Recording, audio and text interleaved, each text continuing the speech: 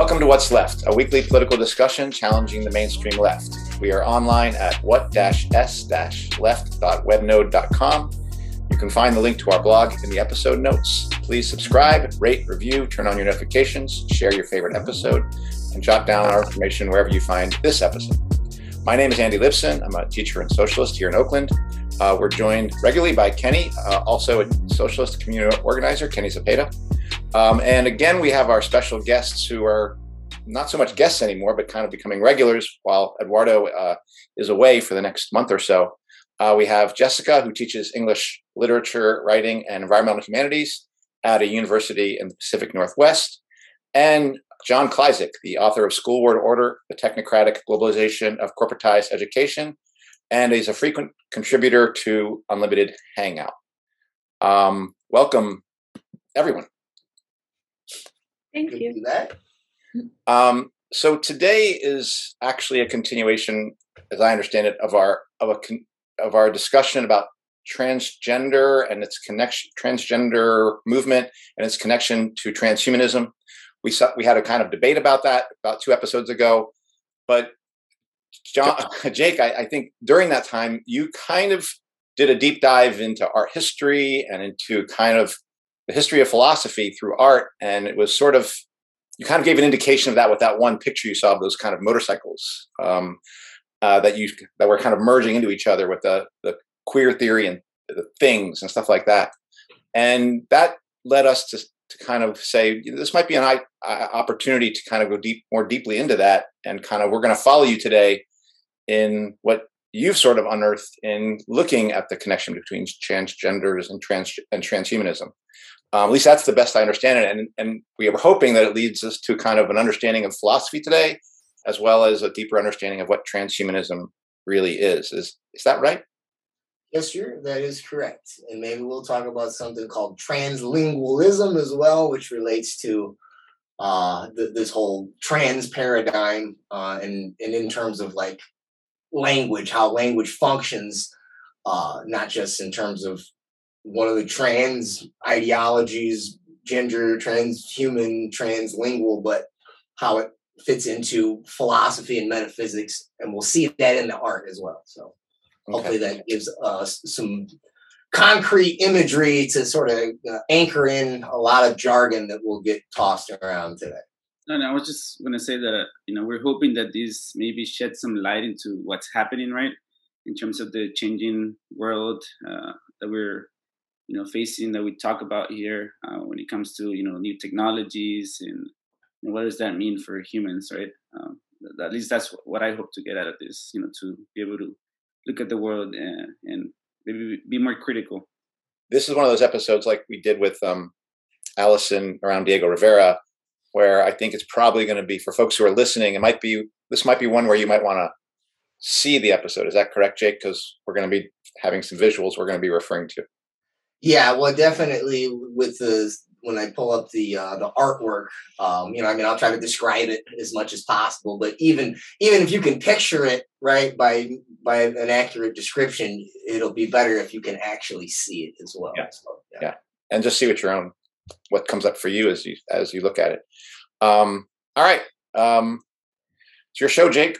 So to start off, basically, I kind of want to pick up from where I didn't get to sort of get into detail last time, and so we could start with that chart that I had provided. If you want to pop that up. Yep. And so there's a lot of, you'll see here in the middle, I've got politics on the left, philosophy in the middle, and then economics on the right. Now, I want to probably skip over the stuff on the left-hand column today. So the intersectional, the politics, and the cultural Marxist stuff.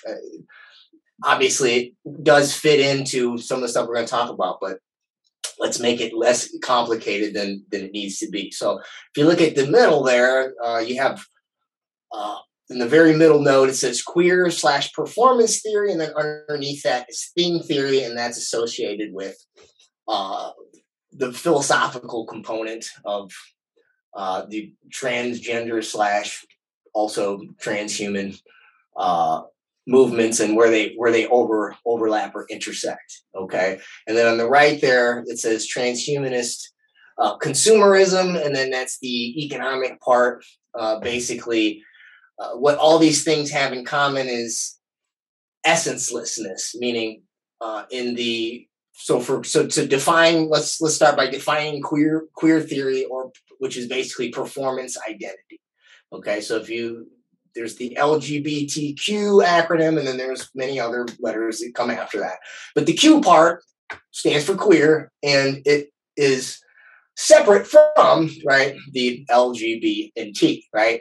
Actually, I was looking at something, a non-binary woman was critiquing cisgendered people. And she said, and also if you're queer and cisgender, right? So queer actually has to do with, as Judith Butler puts it, it's basically an identity without essence, right? And by definition, it is, to use her word, it is something that is peculiar, eccentric, odd, otherwise unorthodox, right? It does not fit into clearly defined categories of identity, right? And so theme theory is sort of, it's actually a literary term, but it sort of does the same thing that queer theory does with gender, except it does it with objects. And so the theory basically works that, especially in literature, objects become more than just their utility, but then you can extrapolate this into the material world, that an object becomes a thing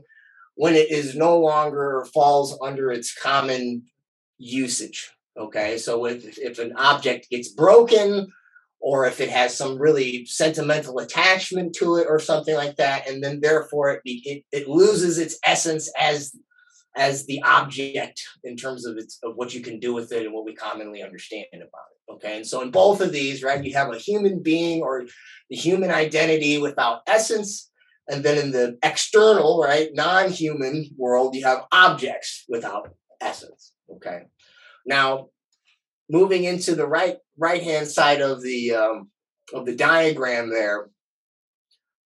Once we have basically taken the essence or the basic definition of gender or an object, and you sort of blur these two things together, what you have is biology or nature without essence. Okay, and what I mean by that is that basically all of the stuff in nature, all of the raw materials become essentially no different. So the human biology and the biology of, trees and rocks and well, not biology of rocks, but right. I mean, the biochemistry of the physical world, all that stuff is basically can be a raw material. Okay. And so at that point, you can basically manufacture it, and you can consume it in any way that your technology enables you to sort of piece together. Okay, and so in other words, if you have a computer and you have a human being, right, we would typically, right, we would define a human as different or separate from a computer, right? And you would also define a computer, right, as separate from like the raw materials of nature. Okay. But if you take a computer is basically, it's an information technology, and it's meant to store and process information. Okay. But if you start to integrate it with biology, right, we're sort of moving it outside of its common usage, right? So this computer becomes a thing, right? It doesn't have an essence because, right, at the point that it's integrated with the body, now we've blurred the lines between your biological identity and like the raw materials that we can extract and manufacture from nature, right? So in other words, which part is human, right? I mean, there's a paradox in philosophy. It's called like the old boat and the new boat. So if you have an old boat and you replace one piece at a time, slowly over time, right? At first, if it's just one board on the boat, okay, it's still the original boat with one piece added to it. But eventually, right, if you keep replacing it, at what point is old boat totally gone and the new boat, right, has totally replaced it. So if you use the same paradigm with human biology and the raw materials of nature that can be used to processed and manufactured and consumed, and you start to put a little chip here, a little chip here, a biosensor there, at what point, right, can you say that there really is a difference between the biology and the raw materials of nature that we would manufacture, right, through economics? Okay. And at that point, basically what we have is both a human being without essence, as far as human identity without essence, and nature itself without essence. Meaning, no longer can we call nature this thing that is the external, material universe, separate from, right, the thing we call human, which is the human biology. And Jessica looks like she's got a hand going up. A question. Could you try to define essence, Jake? Yeah. So when we talk about essence, now we're gonna look at something in terms of I'm gonna look at it in terms of metaphysics eventually. All right. So when I look at the I Ching, and so the I Ching has I'll just pull it up now. So what you see here is these are called trigrams around a yin yang. Okay, and so there's 3 solid lines at the top is heaven, the 3 broken lines is earth. This one over here with the 2 solid lines with the broken line, I know that's fire, and then this over here on the opposite end is water, and then in between you have lake, thunder, mountain, and wind. Okay, and so these are just symbols that can be used to represent the phenomena of nature. But this symbol in the middle, right, is also has a corollary in Taoism. It's basically can be seen as the symbol of the Tao. And it's the idea that that these symbols actually refer to something in reality, right? So eventually we're going to talk about deconstructionism, and there's this difference. There's this idea about the signified and the signifier, right? So words are signifiers, numbers are signifiers, and then these different symbols here in the I Ching are signifiers. But they signify something in reality, right? And so if you're talking about a tree, right, we mean that to say that a tree has an essence, we mean that a tree is defined both by what it is and what it is not. Right? So like in formal logic would be something like A equals A, or A does not equal not A. Right? And so by essence, we mean that it's not just a linguistic category that when we're using language to refer to things, we are saying to say that it has an essence means that it refers to something objective in nature prior to what we bring to the table with language or numbers. Is that a semi-coherent explanation? Okay, right? And so then I'm trying to think. So obviously things like happy or sad, those are just words, but those are not words that are about essence, right?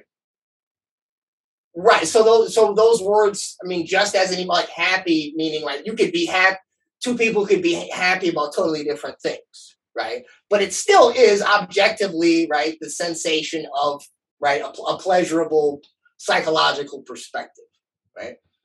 So I guess you could say that it has an essence in terms of the phenomenology of mind, but not in the same sense as material categories of reality. Okay. So let's just take a look. So just so you can see that what I just strung together is not actually just me throwing a word salad around. I want to show you there's a book. Yeah, that's the picture we saw on our last episode, or when we were talking. Yeah. And so this book came to my attention. It was in a catalog, an order catalog. It was circulating around the college a couple of years before I wrote my book. It was while I was writing. I didn't name the book so people can know. So it says the queer life of things, performance, affect, and the more than human. Okay, so if you just look at the keywords in the title, it's saying basically everything that I probably was not as articulate as I could have been in terms of describing. All right, so the queer life of things. So we're talking about queer theory, identities without essence, and then things, objects without essence. Okay, in other words, objects that cannot be defined are queer in the sense that, right, they don't fall into traditional categories or clearly defined categories. And then you'll see here it says performance, affect, and the more than human. So again, performance for queer theory and for people like Judith Butler, that means that like there's no such thing as male or female in terms of biology. These are social constructs that are performative, and she makes a distinction between performance and performativity. But the idea is nonetheless that, right, that you act out these social constructs, okay, and that is an act of queering, right? That is an act of queerness, right? Especially when we play, right? So you like to use this idea of play, where playing with whatever borders of language we might have in terms of male, female, and how they relate to those social roles. Okay, and then also we have affect being emotion. So, right, again, if there's no objective categories, right? In other words, if there's no essence, like if it's just a signifier, and what is signified is there's nothing objectively there, right? Then it's not a logical thing. It's about affect. It's about how do you identify with it, how do you feel about it, and how do you perform it, right? Which is not logos in Derrida. When we talk about deconstructionism, he says that deconstructionism is text-centric instead of logocentric. And basically what he's saying is there's no objective truth. There's no objective reality. There's no essence to reality, okay? And then the more than human, obviously, right, the transhuman, okay?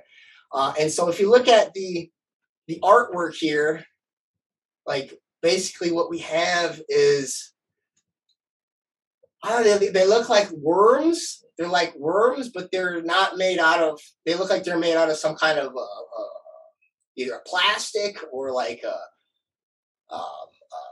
not graphite, but what do you call it? Fiberglass or something like that. And then they've got little motorcycle wheels.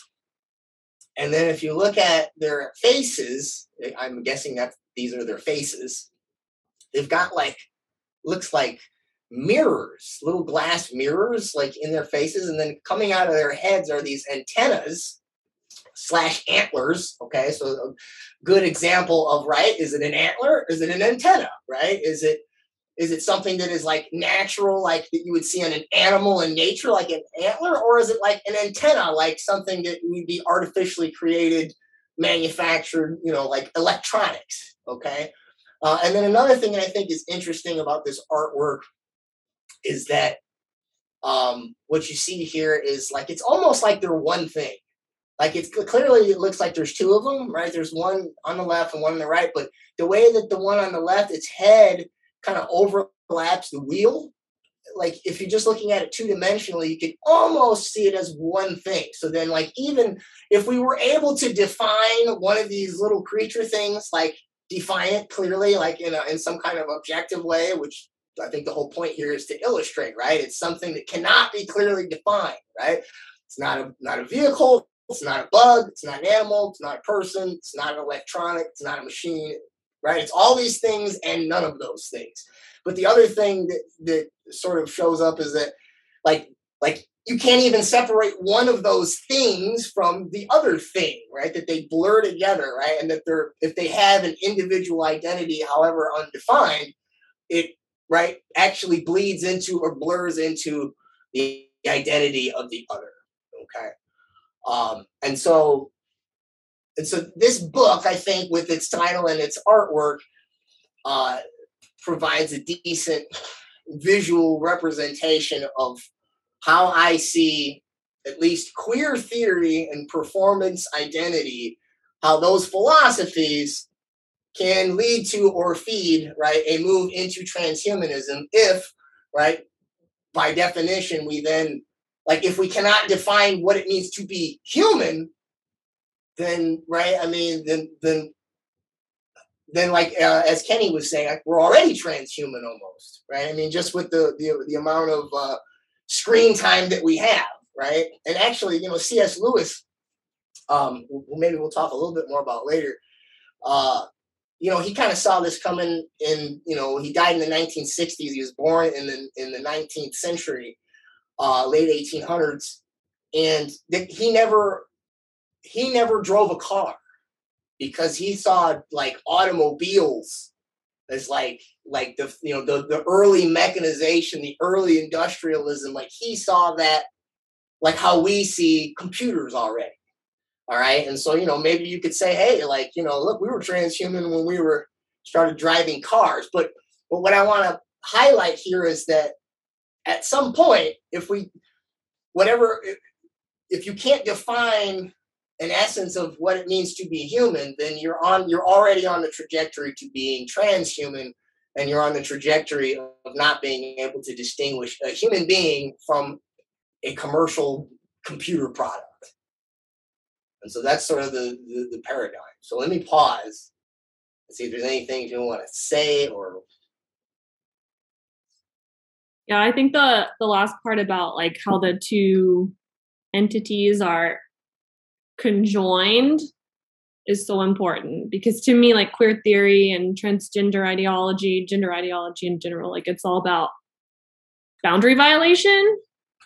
And so, yeah, like these boundaries and borders, like, all breaking down, and suddenly it's like even definitions of word, like you said, human, like if you can't define something as basic as that, then you can kind of go anywhere. And like we saw that with our previous episode with, some of you saying like, I don't know how to define woman or man.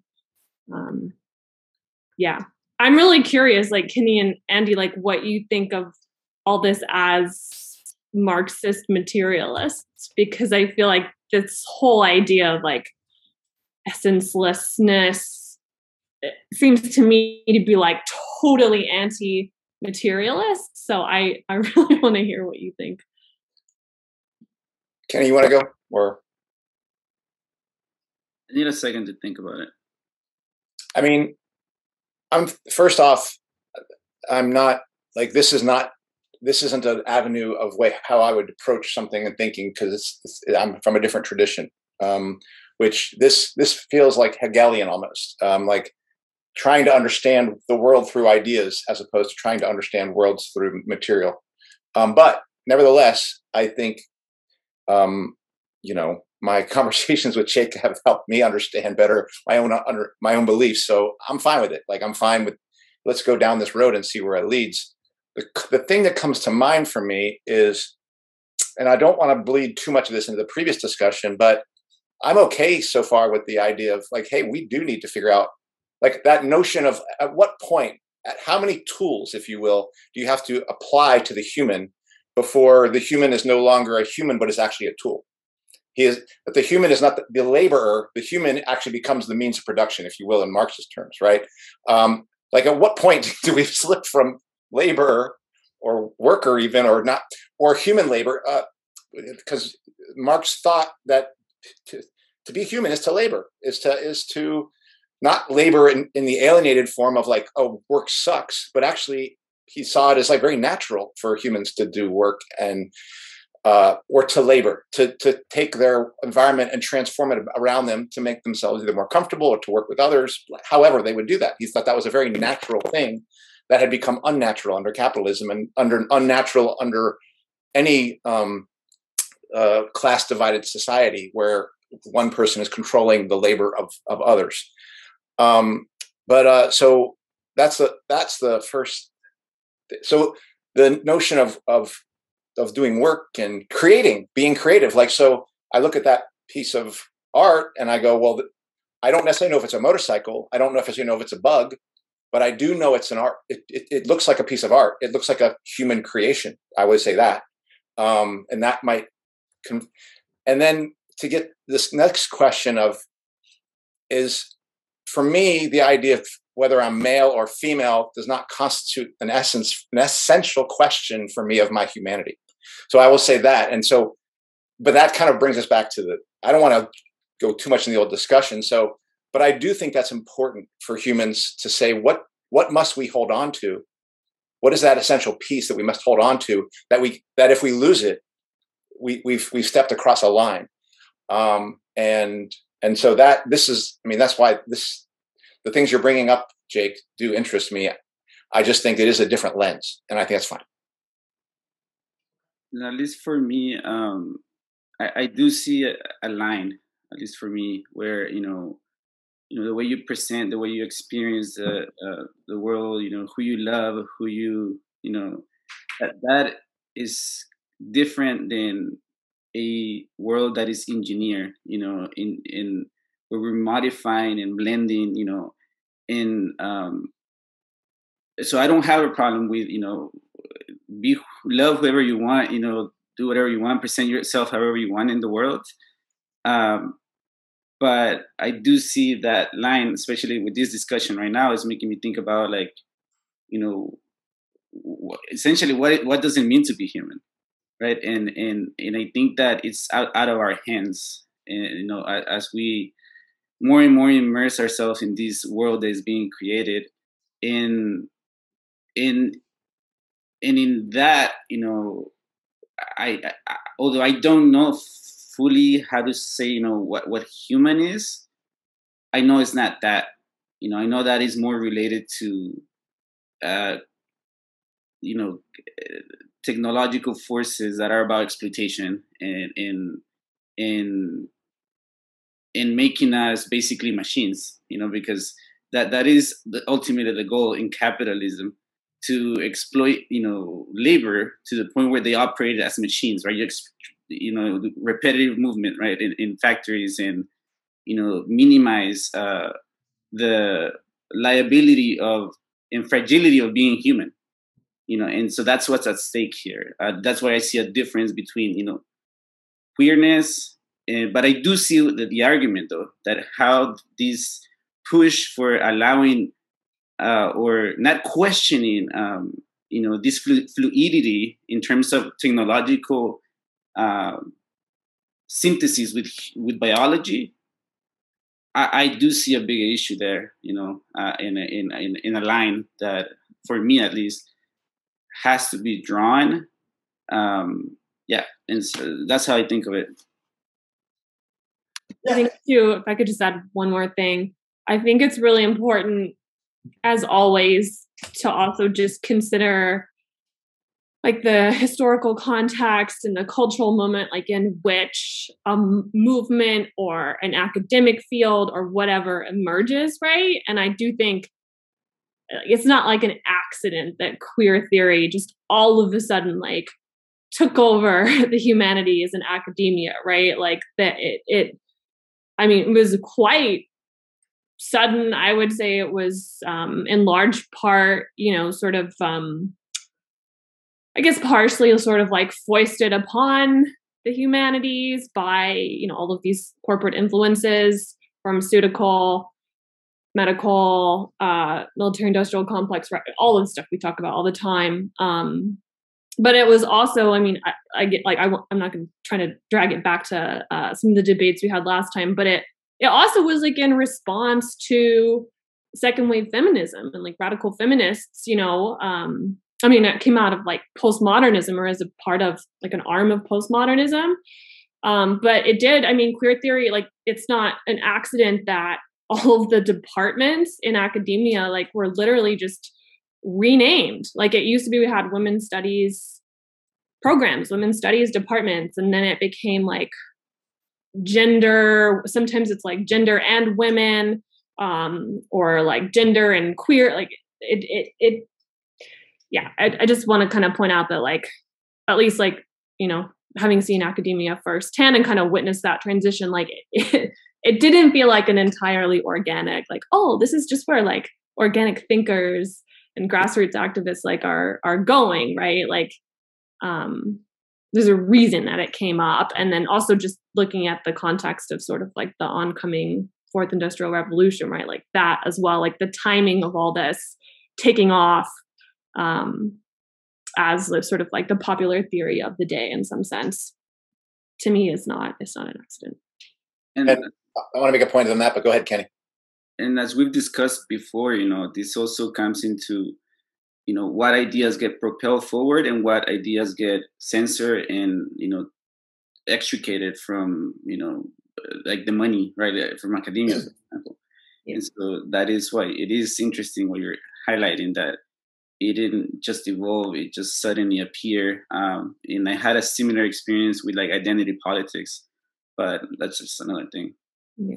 In academia, like just because I know a lot of your listeners probably are not in academia and don't like feel very removed from it and probably don't give a shit, rightly so, in some sense. But it is an arm like of empire, like it's completely taken, and so it does in a lot of ways. It's shaped and also shaped, or is shaped by and also shapes the culture in some sense, right? And there's massive overlaps between, the scientism of the day and technology and industry and politics and media. And we've like COVID's like the perfect example, right? Like where you see like all of these arms working in tandem. And so I just want to mention that because I know like in some sense probably a lot of people are like, who cares? Like what they're naming their departments up in the ivory tower.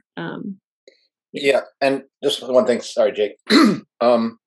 And that, education has always been an institution of elite control, or in my case, I would say capitalist control. It is an institution of maintaining the dominance of one class over another. So that's true regardless of where you look in the epoch of society. At least I would say under capitalism, and it's true in other class divided societies. But one thing that, and I'll come back to the thing that Jake had talked about in terms of, Jake had noted that Karl Marx in his initial writings, either it was influencing and influenced by a rising working class struggle against early stages of capitalism. And his ideas were formed and shaped in that.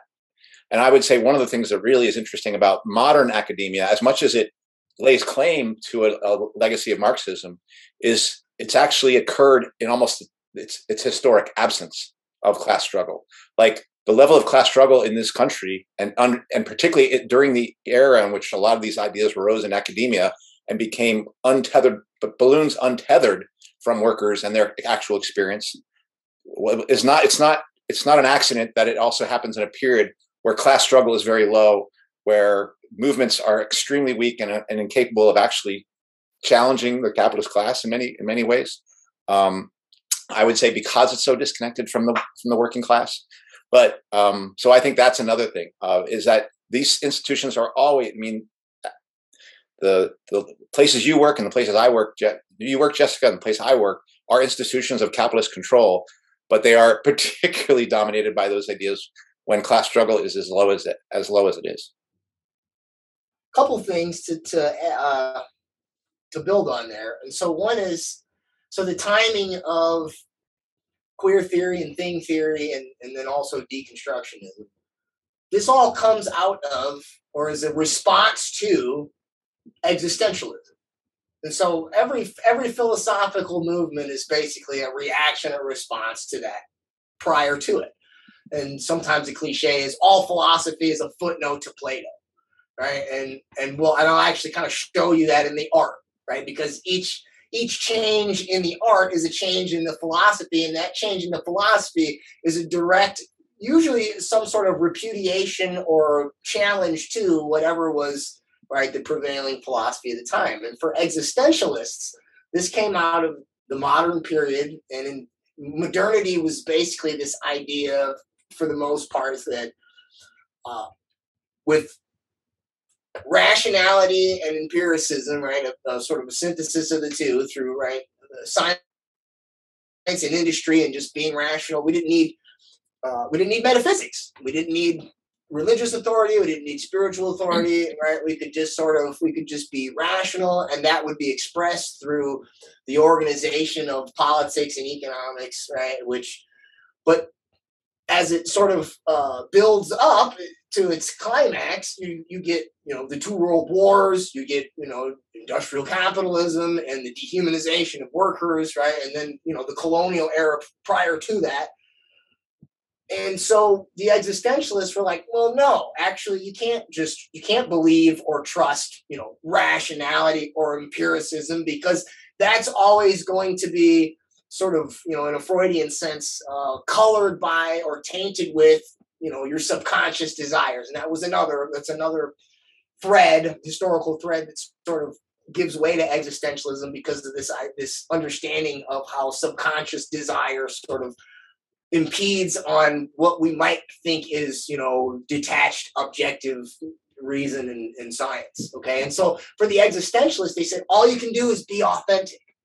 All you can do is be authentically yourself. What does that mean? I mean, it means different things for different people. So there's no rational algorithm. There's no empirical formula. There's no, religious dogma that you can sort of use to like categorize yourself and then follow sort of like a script, right? You just have to sort of live it, right? And you have to, and the authenticity comes through the authentically lived experience, being true to yourself.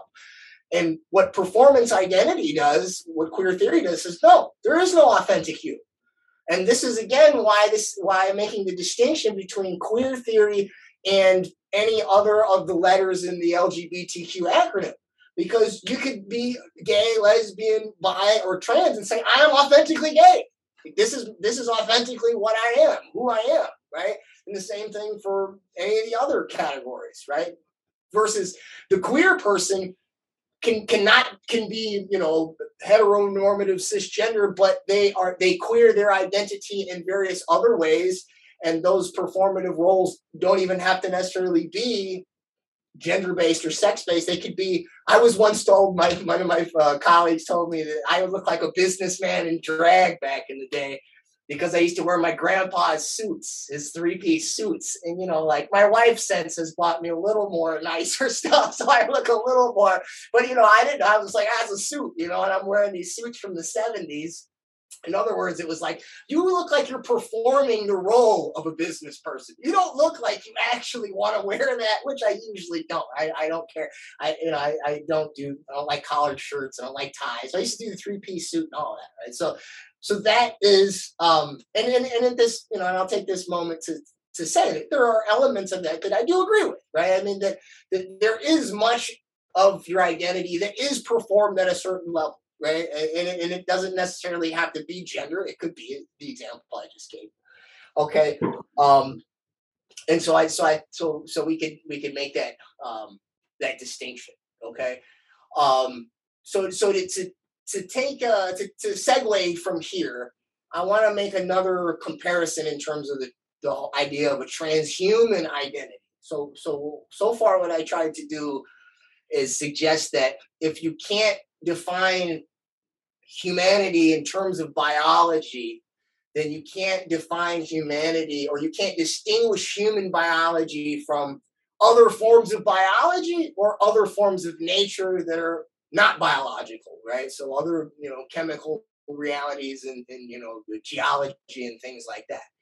And if you can't draw that line, then, right, philosophically, there's no basis to say that your human biology is sacred or dignified in any way that should preclude it from being manufactured, produced, and consumed in the same way as any other raw materials that we create our electronics out of and blur it. So that's sort of like blurs the human biology with the products. But then there's also this idea of blurring human identity with data itself, which is not a material thing, so to speak, right? I mean, now if you have data like a code, whatever type of script you want to use to program a computer, the material reality of the code is expressed in whatever images are displayed on the screen or whatever other functions are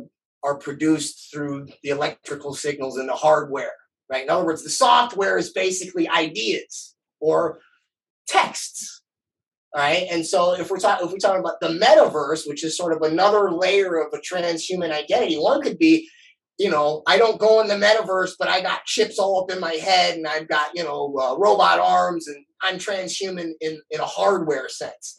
But transhuman in a software sense, this is where I'd like to jump to deconstructionism. And deconstructionism is sort of a stepping stone in between the existentialists and the performance identity or queer theorists, in terms of, if you want to talk about that historical arc and on that spectrum.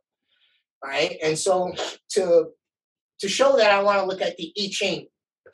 So I showed you the I Ching here. Yeah. Now, let me break down what this means and how this works. And I've been studying this since I was 16, actually. This was actually how I learned how I really got into writing, and also not just not so much like journalism and like nonfiction and political analysis, but like poetics and the idea of metaphor and symbolism, right? And so I would look at these things. What does 3 solid lines have to do with heaven, or what does 3 broken lines have to do with the earth? What? And this is basically a classical version of what Jacques Derrida does with deconstructionism. The only difference is there's a yin yang in the middle, which is the Tao, or which is the essence of the universe. Okay, and the Greeks would have called it logos. All right, and that's why Derrida says that there is no logos in the text. It's just text referencing other texts. It's just symbols referencing other symbols. So here's how the machinery works for I Ching. So basically what they say is this, that the universe, this is actually very Hegelian if you think about it too, the universe consists of 2 opposing forces. Yang, which is the solid line at the top, and yin, which is the broken line down at the bottom.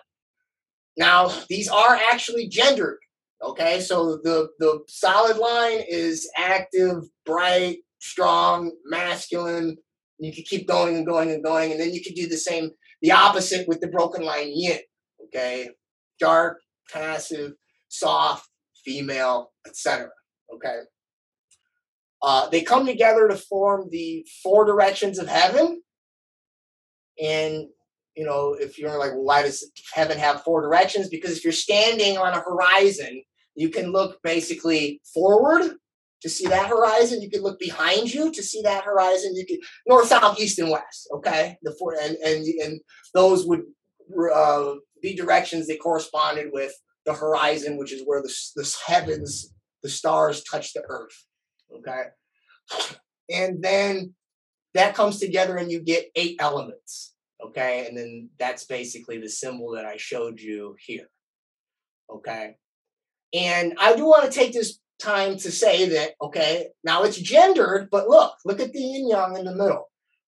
So the dark, the black is the yin, the white is the yang. But look, what this expresses is that there is no yin without yang, that within that yang is moving into yin is moving into yang. There is an element of the yin in the yang, there is an element of the yang in the yin.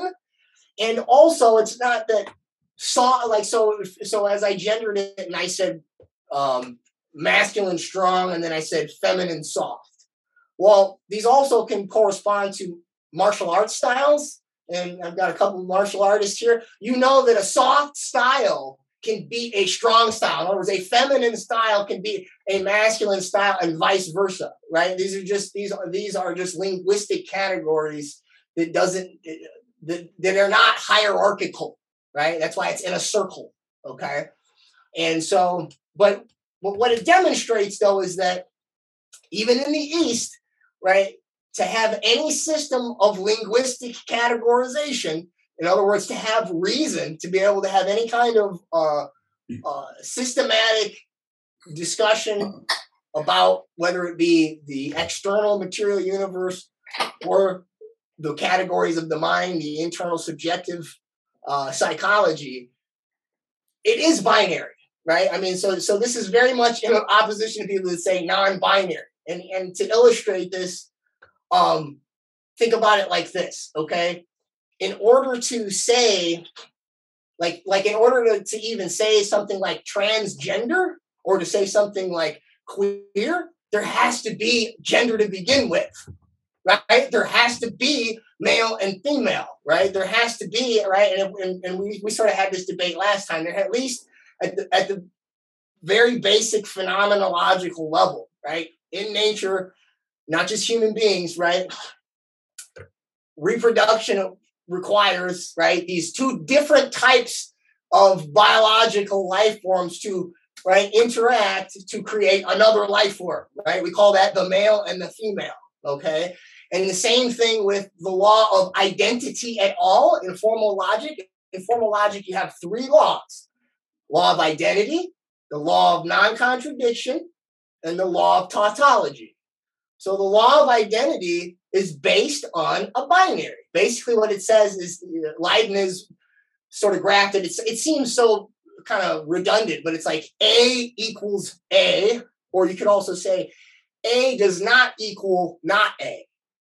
Meaning, right, A is defined by itself, but it's also defined by what it is not, right? And so to the extent that, look, that there's yin in everything and there's yang in everything, to the extent that, right, that what we could call masculine has an element of femininity and vice versa, at the end of the day, right, there still are differences between, at least biologically between men and women, right? Like there is something to have those, to be able to use those words. We're on a binary. And if we don't have the binary, you can't say things are contradictory. If you can't say that things are contradictory, you don't have a basis for any rational discussion, right? That gets us back to that picture where it's performance affect and the more than human affect, meaning like it doesn't like you can't point out that something is contradictory because there's no law of identity to contradict, right? And if there's no law of identity to contradict, this again gets us back to this place where you're blurring the lines between the categories we use to define anything, period. And so to get us back to why I'm showing this in terms of Derrida would take that, he would take that yin yang out of the middle, he'd erase it. He'd say it's just signifiers, right? There's nothing to be signified. There is no Tao. There is no logos. There is no man or woman. Everything is 100% totally arbitrary. And actually what he says is that whenever you're reading a text and somebody tries to claim that they are referencing something objective in reality, in other words, the logos or the Tao, that all that is the raw expression of power, right? Like it's basically, hence the term deconstructionism. Like it's not that he's deconstructing it to get to the Tao or the truth or what is actually there. He's just saying that, right, that you're just deconstructing it based on its own symbols. So if you get rid of that Tao in there and everything is just broken lines and solid lines, which is binary code, zeros and ones, and literally, I can never remember the guy's name. It was a German guy, mathematician, but it was through his studying of the I Ching that he decided that base 2 notation would be the most efficient way to plot any logical system. All right. And then this is so literally your binary code, if there's no essence in there, if the binary codes, the zeros, the ones, the broken lines and solid lines do not signify anything in reality or anything in nature, then what makes you different than a text? And he literally says this, right? That like everything is a text, right? We used to have this textbook, Everything's an Argument. And it's sort of, it's not quite that, but I mean, it's sort of playing with the same idea, right? That everything is just a symbol, right? And it's usually, and it's just signifying different dialectics of power, and underneath it is not any truth. Just underneath it is just different raw expressions of power. And so if you remove that Tao in there, then basically we're just data. If you're just data, then what makes you, your human body, any different, better, worse, etc., than or from an avatar in the metaverse, right? Like how is your physical, your biological body, the identity that's attached to that, how is that any more authentic than the avatar that you play with or perform in the metaverse? And I'll pause there and let y'all comment or question or whatever. Just in terms of like the hierarchy thing, the very last point that you made, Jake.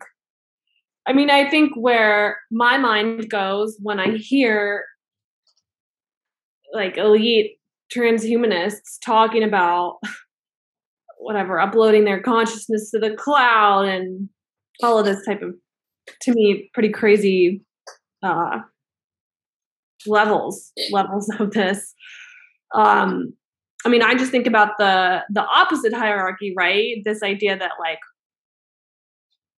how does it not end up with a different sort of class society like we're seeing kind of now, where like the more than human, or, you know, people who whatever have like technologized their bodies to the point where they are essentially like superhuman in their minds, I guess, you know, are going to be, especially because of the role like technology and industry and all of this, right? Like when you actually think about how it would play out in reality and is playing out, then we become like the plague rats, right? Like just the regular old humans. And it, you know, I mean, you can see it like already with the vaccine stuff, right? Of like, whatever, I haven't altered my, you know, RNA or whatever, and so I am lesser. There's two angles, things that come up for me, and I'm trying to figure out which one to do first. I think I'll first bring up, I'm going to talk about first, like something, because you brought up Derrida and deconstruction, and I did think, and then I'm going to talk about my impression of this, of what we're hearing, what I'm hearing from you so far, Jake, which are two maybe related things. So I've often been, particularly as a Marxist, critical of deconstruction, postmodernism. I think I've heard it in those terms, which is almost like there is no truth. You can't know things. Everything is all almost relative in perspective. And I would have lumped Derrida into that until I saw the video that you actually asked us to watch prior to this, which gave me a little bit of different view of what he was trying to do with deconstruction. And I want to share this one quote that came from the video that you asked us to look at, which was pretty meaningful to me. This is Derrida in his talk about deconstruction. And he said, the idea behind deconstruction is to deconstruct the workings of strong nation states with powerful immigration policies, to deconstruct the rhetoric of nationalism, the politics of place, the metaphysics of native land and native tongue. The idea is to disarm the bombs of identity that nation states build to defend themselves against the stranger, against Jews and Arabs and immigrants. And so that was different than what I expected Derrida to be saying, because in a sense, what I thought he was kind of saying is, look, all these symbols, all these things are behind them are physical institutions of power. And these symbols that you're reading and seeing are all aspects of that power, and are all some sort of manifestation of that power coming at you. In a sense, the way Marx might have put this is the ideas of society are the ideas of the ruling class, that they're not just ideas that come out of nowhere. They're ideas that come from them, although that would be superstructure in Marxism, not base, but, you know, whatever. And in that regard, I do agree with that kind of, for me, that kind of deconstruction that tries to say, all these ideas, I don't trust any of them because they're kind of coming from an institution of power and of abuse of power and of totalitarianism and dictatorship. Actually, he's speaking, because he's talking about the nation state not as a neutral thing here. He's talking about the nation state as something which dehumanizes and breaks people apart. So in that regard, I'm like, that's interesting to me. So it's not just wanton deconstructionism, it's deconstructionism as an aspect of rebellion against institutional power. So that part of it I agree with. But I'll also say what I think is what I think Derrida is stuck with is the idea that you can fight this in the mental or physical or in the thought world. Like, and that's what I kind of see maybe, Jake, happening here is I don't feel like we can get at what makes me human through the realm of ideas. Because I think about what has been the most perverse thing that has really upset me so much in this period. It is what Jessica's talking about. It's somebody saying they're going to inject something into me. Like that, something of theirs that they want to inject into me. And it's not like they haven't gotten away with this before, but but at this point, I'm very conscious of my physical body, like the material body, as being a part of my essence, and somebody coming in and saying, no, I'm going to get to decide what goes inside of you, and I'm going to decide essentially, and in some ways change my fate by virtue of that. And so there is a way that this approach that talks about Tao and these symbols to try to understand what makes me me, but from the idea world seems like that seems like a transhumanist way of thinking almost. Like the way we approach it is I almost think about what would an indigenous person right here be saying, like a person who had never known about written language. I don't think they'd have a question of what makes them human or what makes them themselves. That's something that's come about by virtue of us being stripped apart over time and through civilization, I almost feel. And so I almost feel like the way that the thought way you're coming in is sort of coming from it almost at a not an intellect, but from the ideological angle. And I don't know if I somehow don't feel like this can be, humanity can't be preserved from the mental. It feels like it will come out of the material. And that's something that's coming to mind to me as I listen. Well, can I, real quick? No, yeah. So, because I forgot to share. Let me just show this. So, just so you get a visual representation of this. Okay. So, we're just real quick. So, what you see here is, can I make it bigger? I can make it bigger. This is actually also, you take those 8 elements and you put them together, and they come up with 64 hexagrams, and I got them tattooed all over myself. And there's all sorts. You can actually do lots of really like logical stuff with it, but you could there's like divination, you get like oracles. But what you'll see is right down the corner here is the 8 elements here. So that's the earth, that's the mountain, water, wind, thunder, fire, lake, and then there's heaven, and then it has axes. So you see heaven goes up and all the way up the side and all the way down the end. The earth goes all the way up the side and down the end. And then if you look here, you can see the different, you can see it visually in terms of color. So instead of just seeing lines and lines everywhere, right, it's a closed system, right? So even with Derrida,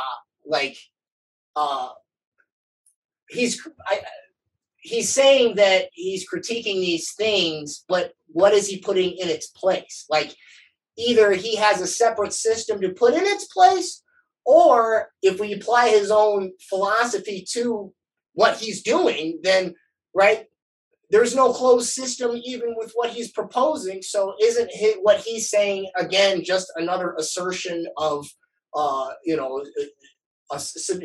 again, this guy was a rock star in academia. There's institutions behind him, right? And they are moving in this direction. And so I wanted to say that, but I also wanted to point out that, so with the Tao, if you guys recall last time that when we did we did the right left, connect the right and left episode. And I ended it with my stick. And I explained how, right, Ajahn Chai calls it one thing in Krabi Krabong, and in Eskrima they call it something else. But one way or another, it's the same thing. It's still a stick, right? And so what that illustrates about what a Taoist would believe is that, yes, you can use symbols to organize and rationalize the universe. And yes, it does relate to something in reality, like the natural world. but you actually can't ultimately put a absolute label on it. Like Taoism it's strange because it's metaphysical, but it has like almost like a skeptical element to it. It's like a no-mindedness. It's like I would, to use my example again, when I put my stick up, I don't call it anything. So to go with what you're saying, Andy, like in the moment of truth, like I put the stick up and it blocks the weapon. Okay, and I'm not using language, but right at the same time, right, if I want to transmit the concept of what to, if I want somebody else that doesn't know how to use the stick to be able to use it, I have to be able to use some symbols to refer to this real technique. It has to be done a particular way if you don't want to get your head split open, right? And so yes, I mean it's I don't want to pretend that it's just a matter of playing with the symbols in the correct order that somehow changes the paradigm. That it's through like actually very existentialist, right? Like actually applying the concept in action, but at the same time, the symbols or the ideas are super important. And if we're talking about where we're at right now in history with the Fourth Industrial Revolution and the COVID psyop and everything else, like it's primarily, right, media propaganda. It's primarily people are scared of, right? No one's grabbing somebody and sticking a needle in them yet. People are going in there going like, I need my shot because I'm scared, because I believe in false ideas. And largely what I've been doing with the book and with this type of stuff is hoping that, right, if you can break through the false ideas, that person can then move from, right, just talking about what to call the stick to being able to use the stick. And so I'm agreeing with you, but I'm sort of rebutting as well. I mean, that's something that what you just said, Jake, that I've been wrestling with in terms of, because I do see what you're describing, especially also from what you said, Lipson, about the lack of struggle. The lack of struggle to influence ideas, to influence the institutions that shape us, that control us, that govern our lives. I do see that more and more ideas that come from above us, that are not decided by us, because we are not engaging in ideas, because we've been conditioned to receive the dictations. Because we lack again the confidence to engage in these conversations, right? And so there is an element of this, right, that we are going to need this as a Marxist, socialist, revolutionary. We're going to need people to engage in this and have the confidence in order to understand, what's happening and how we want to shape things. Obviously, put it in practice. So it's both, for me. And so that's what I do find value in what, your interpretation of Derrida, how do you pronounce it?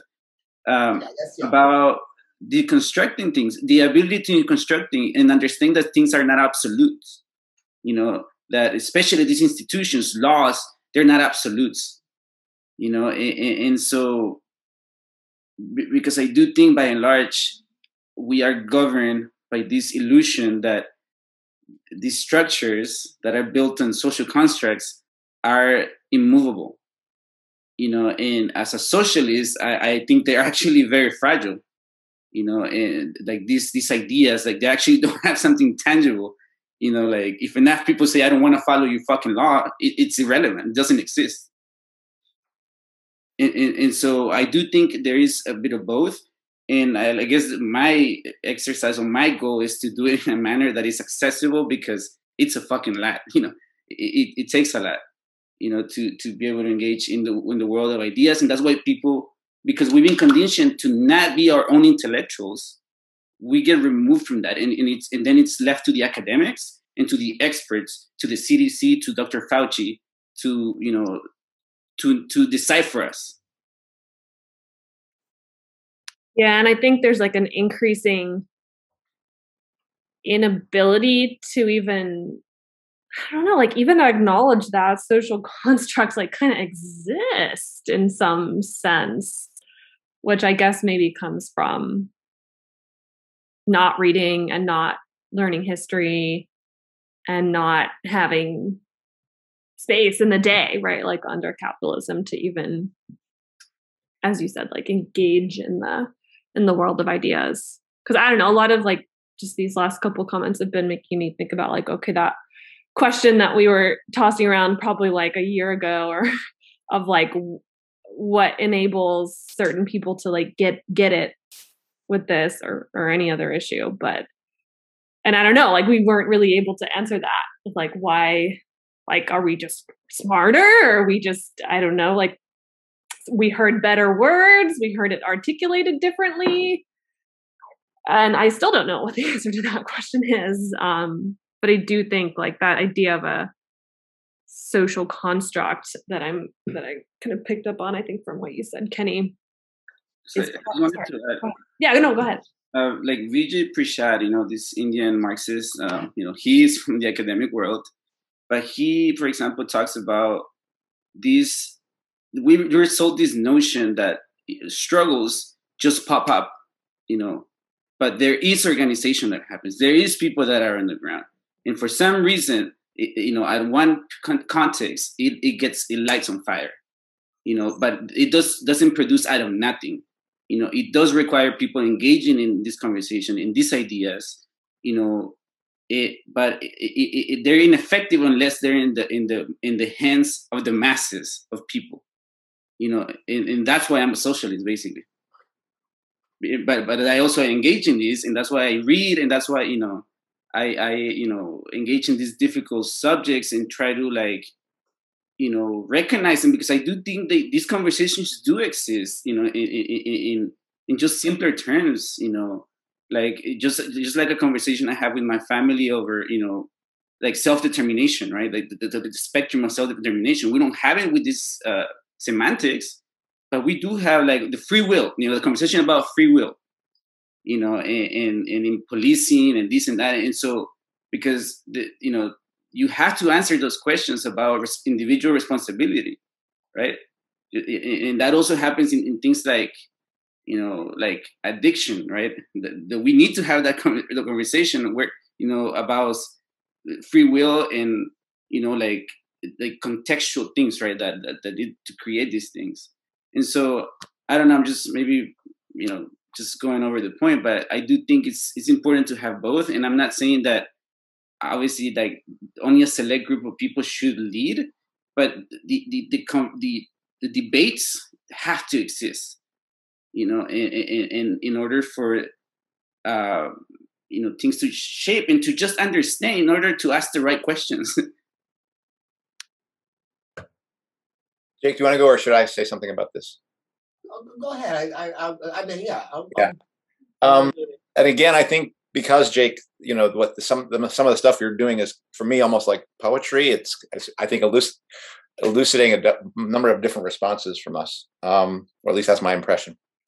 Because what comes to mind for me is throughout this conversation has come up things like the terms base and superstructure, material and idea, and again, from my Marxist roots, those are not chicken or egg things. Marxists say the material conditions the ideological. They interact, but that it's founded on actual physical matter, and the base, the economic relations and the class divisions and labor and tools condition the superstructure, the organization of it. So those sorts of things. And we've talked about a previous episode. We talked about how, in my view, actions, the things we do, proceed and are the ideas we have about ourselves come in many ways originate out of the things we do. We don't think and then act. We act and then think. Essentially, that's the theory. Okay. And then it makes me think about, why am I not teaching today? Like, why am I not teaching in my school that I wanted to teach in? It actually isn't because of ideas, although the fact that ideas have influenced my colleagues and things like that certainly has made me a person who is easier to dispel from that place. But fundamentally, the reason I'm not in my classroom anymore is that it's not just because I didn't sign the smart sheets, but if I showed up at my class, I would show up as the teacher. The sub who was assigned that by the district would show up as the teacher. And the question would be, which one of you is the teacher? Well, who's going to decide that question? The district? And then the police will come in and say, which one of you is such and such, this name, which is the one who is assigned by the district? They will say that you're that person. We're hauling you out of here. So the real reason I'm not teaching in my class isn't because of a piece of paper, isn't because of a set of ideas. It's because there's a state that has a police force that can basically use the threat of its police force to decide these questions for us. Now, that's in my head, but that's how that would roll, right? And so I think that this is the stuff that's coming up for me, which is like truth is to be found in the material, not in the ideological almost. And this is where I'm struggling with trying to make sense of transhumanism using what feels like an intellectual construct when transhumanism is about almost dematerializing ourselves. That's well, that's how it feels like, and so that's what comes up for me. And I think too, like, I don't know, like there's intellectualism and spirituality, but to me, like so much of transhumanism, at least the way that I hear it like articulated and see it actually playing out, is like it's all based on data, a lot of it, right? Like the way that the fourth industrial revolution is going.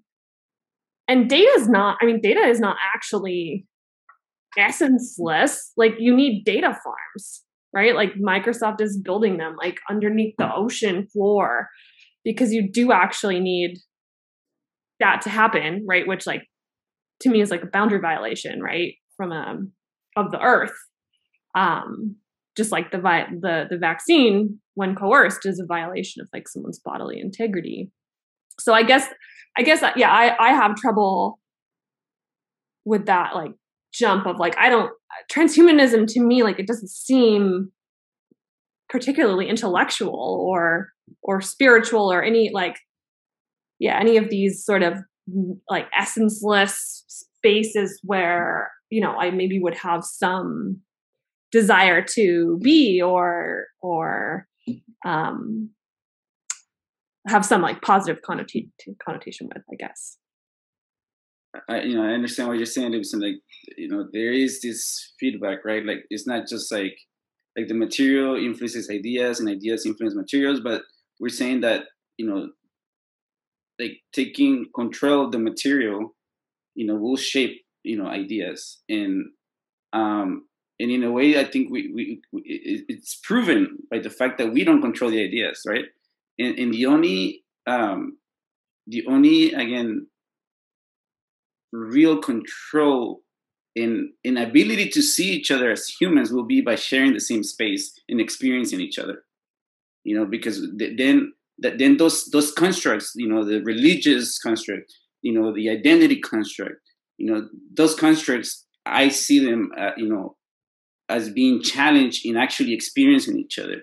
And that's why we talk about, the importance of taking, like your job site, right? And talking shit about what's going on at work, because I at least me, I see that is, regardless of your religion or your political inclinations, you can see a commonality if you're struggling to make a living, the fundamentals of life. You can see a commonality in feeling exploited and humiliated and, and disregarded. And so that's why I put it in, yes, like ideas, we will have to talk about it because we'll have to understand that the ideas are hurting people. I do think that they are hurting masses of people into our own slaughter of our own humanity. So we do have to understand some level of that in order to reach that point where we can be in the same space, and face those, the coercive apparatus that ultimately uphold all these things. Because when everything fails, when their ideas fail, when we no longer adhere to the dominant ideas and we say fuck you, we know that the last stand is force. in order to hold to power. To be clear, and what I'm saying is, behind all these ideas, they would have nothing if not underwritten by that force. And we often forget that because we don't really get to that point. I mean, the level of struggle isn't one where we see that there's one force against another force, and that's what this comes down to. Where, like you were saying, Jake, where the notion of the stick is not about something that's written or something that can be described. It must be enacted. Its true meaning can only be in the action of using that stick as defense, and obviously as offense, and it's a physical action actually in which its actual truth becomes revealed. Maybe I would say, maybe that's a loaded word. So I think we often forget how much of these ideas that we think we're being controlled by are actually controlling us because they're underwritten by the force of the state and its institutions of coercion, military and police. That's just, if you take those guys away, everything becomes a free-for-all, really. I mean, and a good free-for-all, in my opinion, but a free-for-all. Go ahead, Jake. Well, so, I mean, the me, you've gone back and forth on ideas and doing and thinking ideas and actions and chicken and egg. And I'm starting to wonder if that's just a useless question or debate. And I don't mean to frame the question in like one has to come before the other all the time or ever, right? And just like that yin yang, right? Like it's one circle with two things working together, ideas and actions, right? And like just to use that analogy again with the stick, like so any techniques that I've been able to I don't want to say perfect, but one that I could score on a lot, right? That's mine. Like I can get that on anybody. I might get caught once or twice, but I know I can get that technique. Like, yes, a lot of times, sometimes it's you drill it first. That's the idea, right? The abstract form of it. But a lot of the times, right? Most of the time, the moment at which, like, I could say it was my technique, like I knew I could use it when I needed it.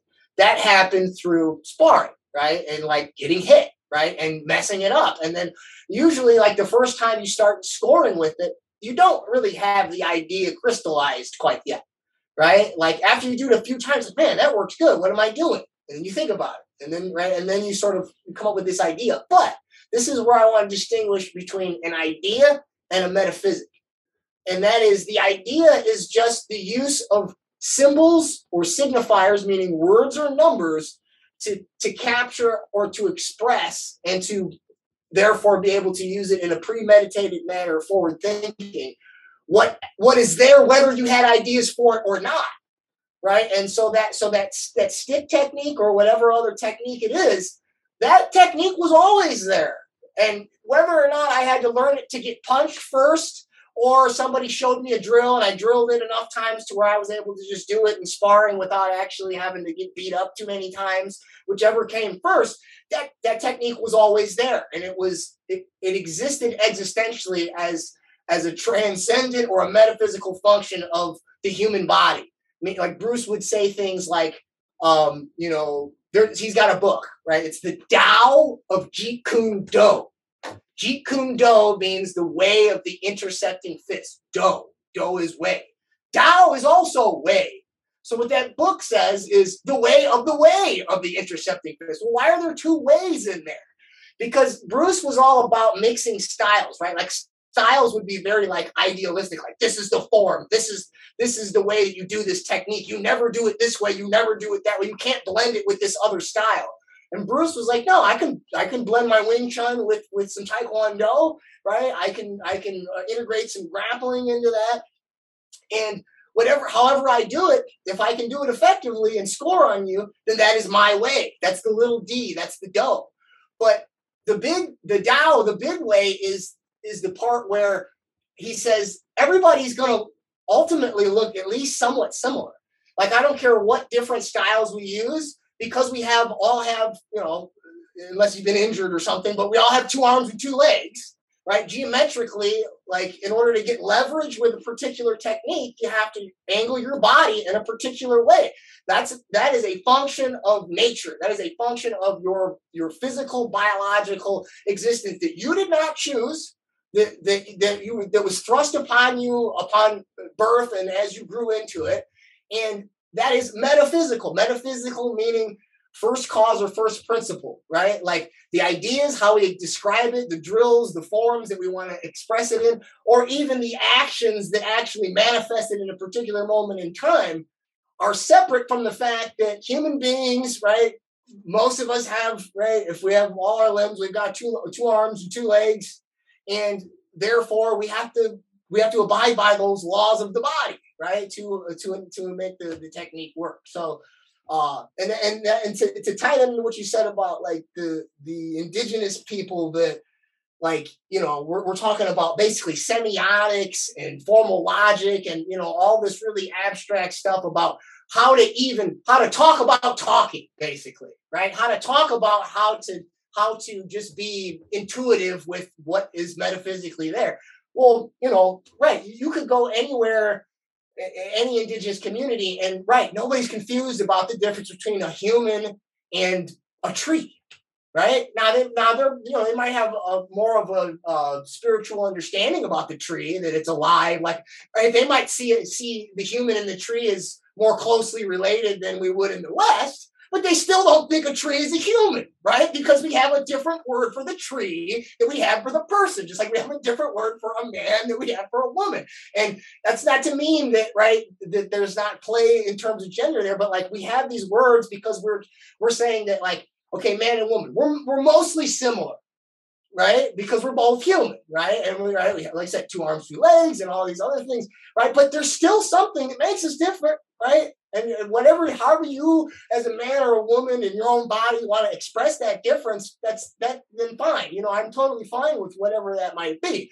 But we still have to be able to say that there is something different, right? I don't think any of us wants to be just totally, right? I mean, each of us here, right? Even the three men here, we're different in different ways, right? And, you know, so that is something that is, like you said, you don't need formal logic or the I Ching or any system of semiotics or, you know, data or, you know, metrics to express that or to live that, right? That is intuitive. That is metaphysical. It's part of being human, right? And like Kenny's saying that it's really, and as Andy said too, you know, that it's civilization, and, you know, and when we look at this art history, we can kind of draw like that continual progression where we're actually educated to question the intuition, right? Like all this jargon that we're throwing out this isn't really us building towards something. This is actually in some ways an act of deconstruction, which, by the way, that was one of my favorite stuff when I was in college, like cultural studies. And I loved it because, you know, even in high school, I didn't get it at the time, but I had a sociology teacher, and he used to say, "John, you are a conflict theorist. You are a conflict theorist," which that's Marxist. That's, if you take Marxist theory and you apply it to sociology, it's called conflict theory, meaning the way that you analyze every sociological structure is a conflict between. And I would always do that, like, oh, that's just because they got all the power and they're trying to push these people around, you know. And I didn't know anything about Marx at the time, right? But that's sort of how I am. I'm very critical. And I liked to deconstruct stuff, but when I started to teach English, and I was teaching that, and we had this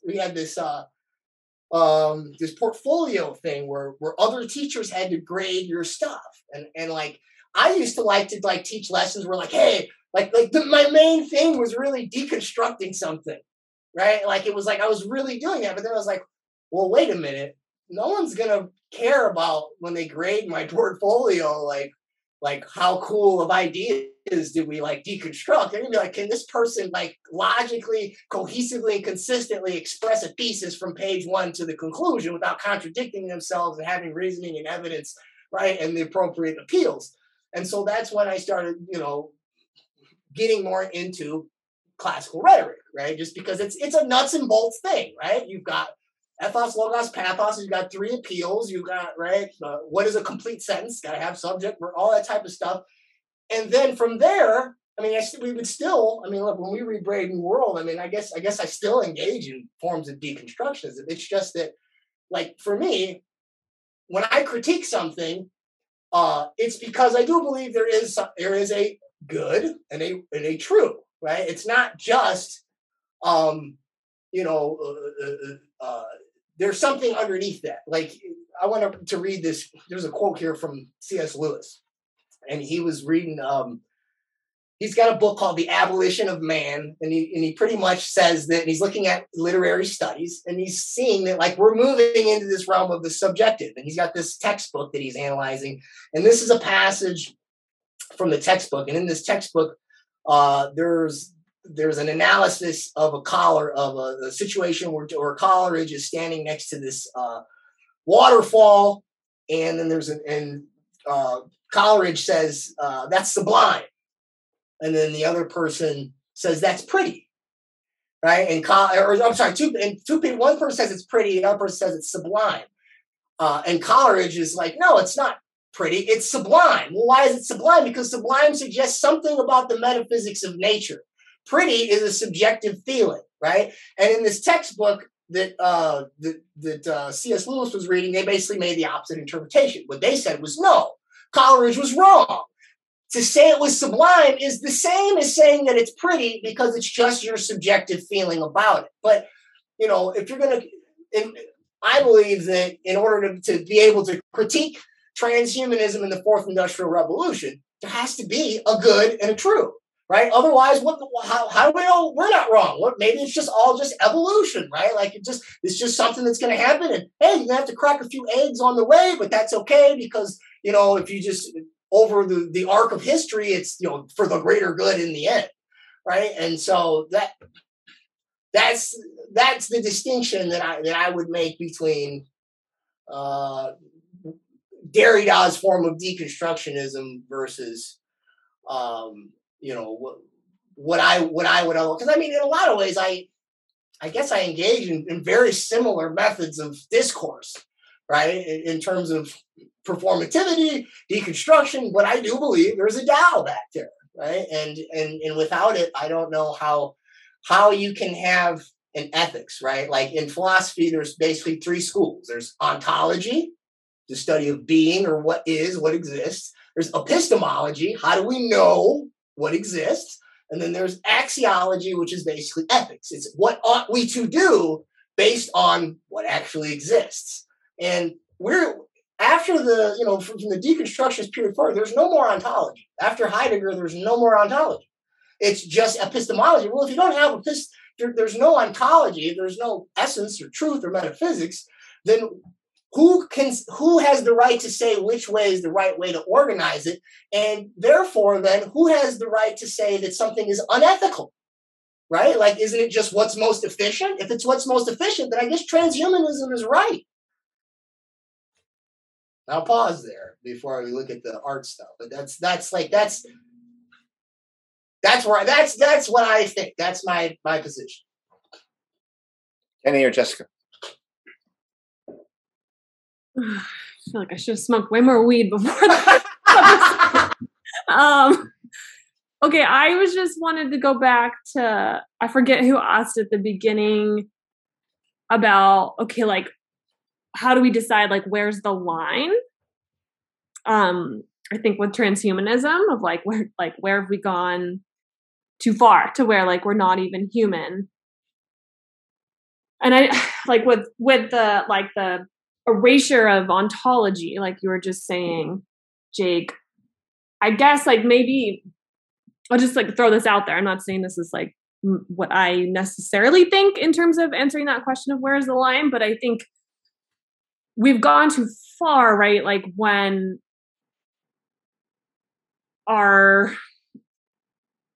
it's obscuring material reality, or when it's obscuring biological reality, right? Like that example of the indigenous person who, like, doesn't have confusion between what's a human and what's a tree, which we all laughed at because it seems so overly obvious, right? And yet you do have, like, thing theorists or queer theorists, right? Like, writing long papers about how maybe the tree is the human. I mean, this is oversimplification, right? But I mean, and with gender, right? Like you do have people arguing that like, well, there's no male and there's no female. Like it's just a silly like construct, right? Which that's where you get into like, well, okay, but actually that is a biological reality. And just like most of us have 4 limbs, right? We are a sexually dimorphic species. So I don't know, just kind of throwing that out there as like one possible answer or marker of like when we have crossed that line, I think. Which is not to say like materiality is better than whatever essencelessness or ideas or whatever terms we want to use or vice versa, but just that I think I don't know, I'm done. I just want to say, to be clear, I don't know where the line is myself in terms of, because like, I thought about like I couldn't do what I do if I don't have a car. I could not get to both colleges. So I am like, my life is dependent on that machine. And I have a friend who, conservative dude. And, I would like harp on like the ills of industrialism. He'd give me like a, hyperbole straw man, like, what, do you want to live in a dirt hole? and then I was sitting there like, I said, well, the choice is brain chip or dirt hole, please. Like, so, I mean, I use that example because I mean maybe the line's way past before any of us was born. I don't know. So I'm just I'm putting that out there. I guess that is the way I understand the world, through the Marxist lens, is that, we really haven't had a choice in creating the world that is suitable for humans, and what I see, even this acceptance of this transhumanist world taking shape, this passive acceptance is the result of a desperate life, that capitalism has created. Because, for example, take LA, right, Los Angeles, these cities that were constructed to serve capital, not life, right? And so as a result, many people have, instead of like, for example, constructing mass transport, right, that's efficient for human life, so you don't have to get stuck 2 hours in traffic, then you're subject to having to use a car, right? So the technology is not liberating because it is technology under capitalism. It's about exploitation. It's not about prioritizing life or the quality of life of humans. It's about the efficiency of extracting capital, and profit from the labor of people. And so and I think that's what we're going to need to understand about what's happening, regardless of the ideas, the details, the semantics, the terms, is that is what I want to at least share, that I think is happening, that future is out of our hands. That future is not about quality of life. It's the opposite of it. It's about desperation. And because that's what I see when I see, some kid that is just completely immersed in the metaverse, right? I see the loss of humanity, right? Because being human, to me at least, it's about experiencing the things, that I've experienced this last month, with losing a person, with sharing with the people, the victories, the flaws, all that, and that is what I define as being human, and I want more of that. Right. And everything else, this system gets in the way of that, and so, that's why I fight against it, because I do want, more of that indigenous, worldview. That's not just also, because a lot of people make this mistake that they define it only as being brown. That indigeneity was also taken away from, the people that live in communal ways, right? Once capitalism took root and they were forced into factories because they were dispossessed of their natural ability to be a little self-sufficient, right? Even as fucked up as they lived under their lords, they could still go to the river, right, or hunt some shit, or and so I want more of I don't want the suffering. I don't want poverty. You know, I do see value in some technological progress, but at this point, it's not about that, you know, improvement of human life. You know, even as accidental as it was through capitalism, at this point, it's about some like perverse, you know, vision of the future that is about extraction, that is about, you know, dehumanizing us for profit, you know, because that is the driving force in this, to me. And so we just need to understand that we can have a say. You know, we have to recognize that we don't have a say in it. You know, as glitzy, as glamorous as technology seems, you know, it's not about quality of life. That's not the priority that I see that's there. Yeah, and Jake, I think again, this is your show today. I mean, like, and I think it's important that, because I think Jessica asked, she goes, I wonder what Andy's thinking about or Kenny's thinking about.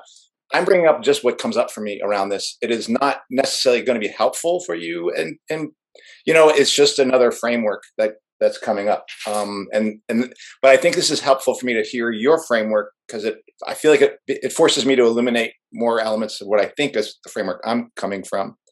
And because you asked a very important question, which is, well, how do we prove that this truth is the right truth? How do we prove the essentially transhumanist wrong? And what comes up for me in that is that if we live under capitalism, then the transhumanists are right. They're absolutely right to collect all our data. They're absolutely right to turn us into machines. They're absolutely, because that maximizes profit. Although I do believe ultimately it will lead to a crisis in profitability that will fuck their shit up. But that has something to do with capitalism. They don't think of the capitalist system as rife, as drawn into an inevitable crisis that will blow the whole things up. But if you use their language, if you use their construction, what they're doing is absolutely right. So the only truth that we can fight them with is the truth that I would say it's working class truth, what I would call human truth, which is what's our truth is not one that is like, collect all my data, surveil me, inject me with shit. That is not our truth as workers. Our truth is we need each other. Our truth is fairness. Our truth is justice. I would say it's our truth is about not those things that divide us, vaccinated and unvaccinated, and immigration and non-immigrant and blah blah blah, and man and woman. And you know, we are divided, and along the. I accept that those are binary terms, and but that is used to divide us right now, and often to make men feel like women's unpaid labor, or historically unpaid labor, of raising a child, which we know is a very important thing, because you, as a teacher, I can tell you what it's like to have a kid who has not been raised, if you will. It's a very difficult thing to manage. And I guarantee you, for the capitalist class, they want a future worker who has been educated and who has been socialized. And so those people who've done that work have done that largely unpaid. And often men have accepted that as like, okay, yeah, you don't get paid to do that. I'll get a wage and we'll share, if you will. I'll piece it out to you. So that exploitation that exists in the nuclear family is very kind of like, that's a good cheap little thing for the capitalists, actually. So I would say that the truth that we're talking about it can only be called truth because it's our truth. Because the capitalist truth and the workers' truth are completely two different truths. They are not only different truths, they are oppositional truths. They're only resolved not in a debate, they're resolved in a war, class struggle. We are not going to debate the capitalists, just like slavery was not gotten rid of through a debate about, is it right to enslave people? It was gotten rid of, in at least chattel slavery in North America, because there's still elements of it, was gotten rid of through a war. And there had to be a fight and a material battle. It was an action of putting a hand up with a stick and doing something with that was going to make that a possibility. And so I think that's what keeps coming up for me, is that these truths that we are trying to find will be found in actions and in being, ultimately, not in idea. And of course, ideas will come out of that. But I know I think you know what I'm saying. it just kind of reinforces that for me. And that's what comes up for me so far as I listen to what you're saying. Yeah, we've been going for a minute, and I want to do the art. I mean, otherwise, I mean, I have thoughts on it, but I don't want, I want to get to the art, and maybe we'll come back to it. Maybe we'll come back to it as a result. The only thing I would note is that, like, where I would differ was that by using the language by saying our truth, their truth, there still has to be a truth, right? Like to use to use the word, like it, like this is it is inescapable to have an ethical judgment without there being some sort of standard of ethics. And just like the Tao, I'm not saying that we can, this is what it is, and absolutize it and beat everybody over the head with it, and then everybody conforms to this homogenous thing. But I think but the language itself, right, to have categories that are distinct, although some could be similar, and to then evaluate them, right, there has to be something objective to evaluate, not just, right, because then, I mean, it's pretty much just, it's a matter of power and efficiency. I mean, that, and again, we could go back and forth on that, but again, and I am saying that that the truth of the truth, if you will not be decided in logic, it will be decided in power. If you get my point, like it will be decided through the battle, through the war, not because it's a better set of ideas, because it's our ideas versus theirs. But it's not our ideas. In my terminology, it's our class versus their class. And I'm not saying my truth is better. I'm just saying this is ours, and it will only become manifest when we use our power to defeat you, to lay you low. We're not going to argue you out of that point. I'm not going to try to prove it to you. You're out, and it will be done in the same way that I'm going to be taken out of my classroom by a police officer. That's how this truth will be resolved. It won't be resolved through the logic of it. It will be resolved in an action of class struggle and class war that will be resolved in our victory. And nothing else will make it true, that a truth that is like, it will be an imposed truth, imposed on them, because their truth is trying to impose transhumanism. Our truth is, I believe it will have to be something about freedom. It will have to be something about humanity.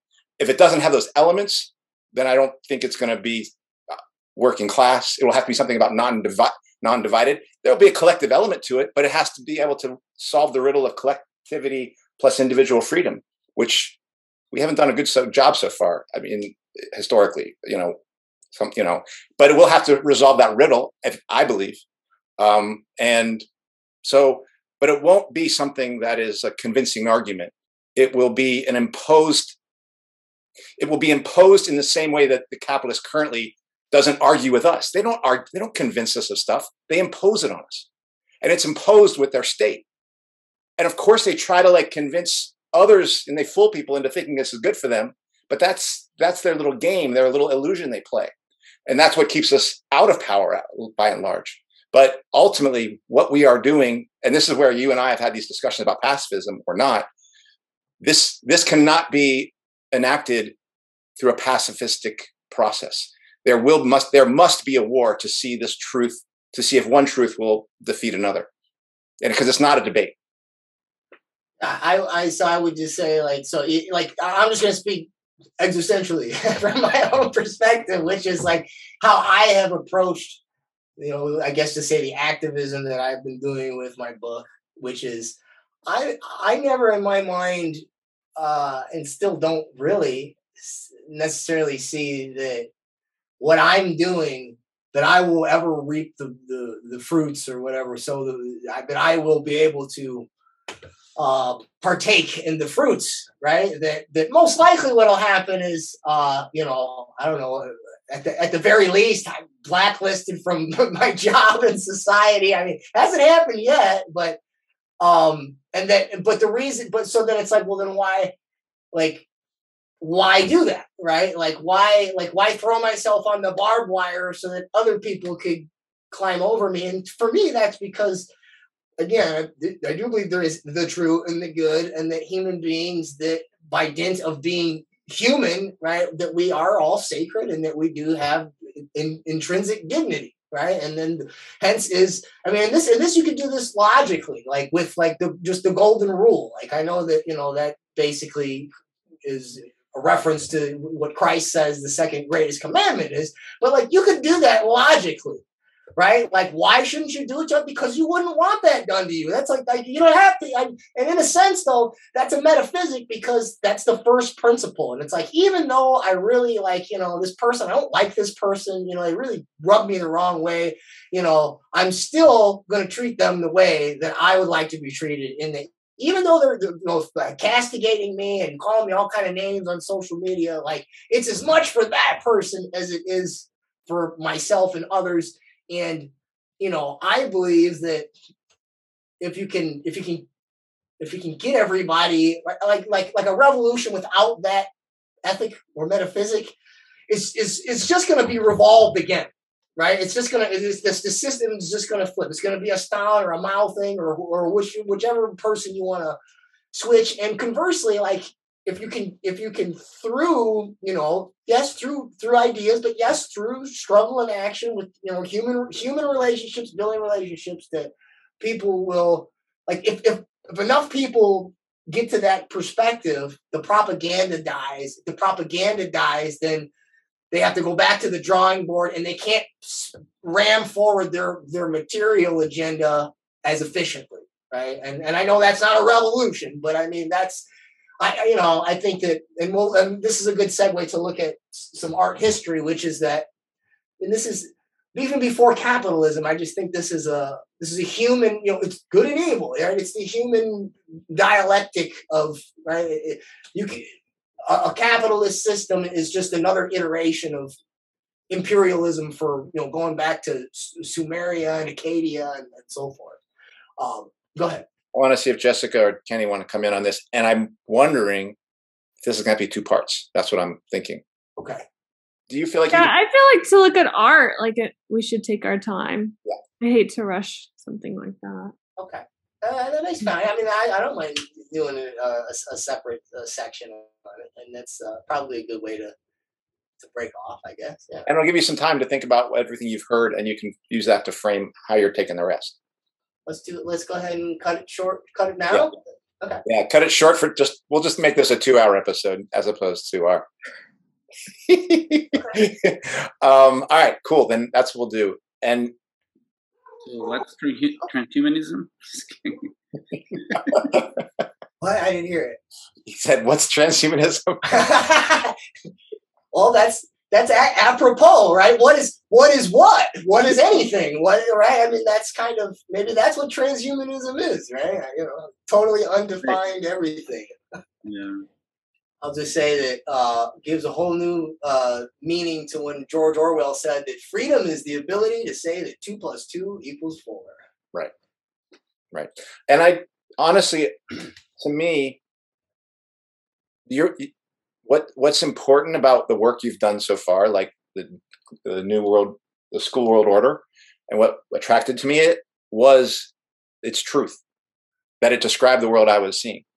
And the capitalists don't do that, and there's many right now on the left who don't do that. The world they're describing that's not the world I'm seeing. And I do think that matters. And I understand that we can bring, it's kind of relative or thing, but I personally believe that if there's something that humans are going to, and I will say workers are going to want to fight for, I do think it's going to be animated by that element of verisimilitude, truth, seeming like reality, and it will be animated, Jake, by the sense of fairness. I actually do think fairness and justice and those sorts of things that people have not experienced in their own lives and want that for themselves, but then because of not experiencing their own lives, will be empathetic towards others. Others should be experiencing that as well.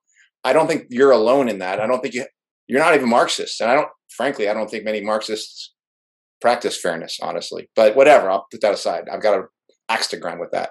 But I do think an actual working class movement that I would say that was worth making a revolution with would be animated by a lot of those things you're describing, and even the golden rule that whether it's Christianity or not, what's that? Do unto others as you would have them do unto you. I personally feel like if it's not animated by that, then what's going on there? And, then, and that's I mean, again, it doesn't. As Kenny was saying, we don't even have to be more complex than that, right? I mean, like I think everybody intuitively kind of understands that, unless you're like a sociopath and you, for some reason, think it's okay to do things. I mean, come on, unless you are goddamn trying to vaccinate all the goddamn kids. What the hell? I'm serious. Like, what is wrong with you? Like, that's some twisted shit. And that is not animated by even a moment of fairness, given what these people know about this thing. It is animated by, at best, you could say, covering their ass so they can get, like, not be sued, stuff like that. Those are some, but really, it's just animated by, we can use these people for whatever we want. That's what it is. And that's fucked up, but that is their ideas. And that's at the very top, right? But like, because I also have questions about the people creating these technologies, right? Like in what their understanding of humanity is, even if they ask these questions, or I don't know, maybe I'm making a very generous statement, but I almost wonder, like, the fuck is wrong with you? Like, I get it. And I do believe that a lot of people do it out of good intentions, but I do think it's a misreading of humanity. When we're talking about like making human cyborgs, right? Or like planting a chip under, like someone's skin to track us, and so I don't know. Yes, it's about like the people at the top, but it's also that subset that is, auxiliary to their power. Jessica, do you want to say anything? And then no, I agree. I don't think those people are well. I think we've gone over that before. All right, folks, that's part one of Jake's two-part journey into, what would you say? Into what, Jake? Into queer theory and thingism or something like that, right? Okay. Something like that. The metaphysics in the metaverse. I don't know. There you go. Okay. Join us for next week's episode when we carry on with this discussion and we look at some art that helps us go deeper into this discussion. So that does it for this week's episode. What's Left is a weekly political podcast channel challenging the mainstream left. We post information about our topics and our guests on the episode notes wherever you found this episode, or on our blog, what-s-left.webnode.com. You can find past episodes to this podcast channel there and connect with us. Ramon, folks, if you like anything you've heard here, please subscribe, rate, review, turn on your notifications to any of our 8 platforms that you'll hear either on Spotify, iTunes, Stitcher, Google Play, and our video channels, BitChute, Odyssey, YouTube, or you can listen to us on Telegram. If you would like to give us feedback about something you've heard or suggest something for us to cover, contact us through our blog. Kenny and Jessica, thanks for being part of this. Jake, thanks for your work and thanks for putting all this stuff together. And thanks for being willing to kind of like take this meandering journey with your ideas. I hope it wasn't too meandering. Our audience will decide if this was good for them or not, but frankly, it made me think of a lot of things, so I enjoyed it. Okay, cool. All right, so see y'all next week, and Happy New Year. Happy New Year.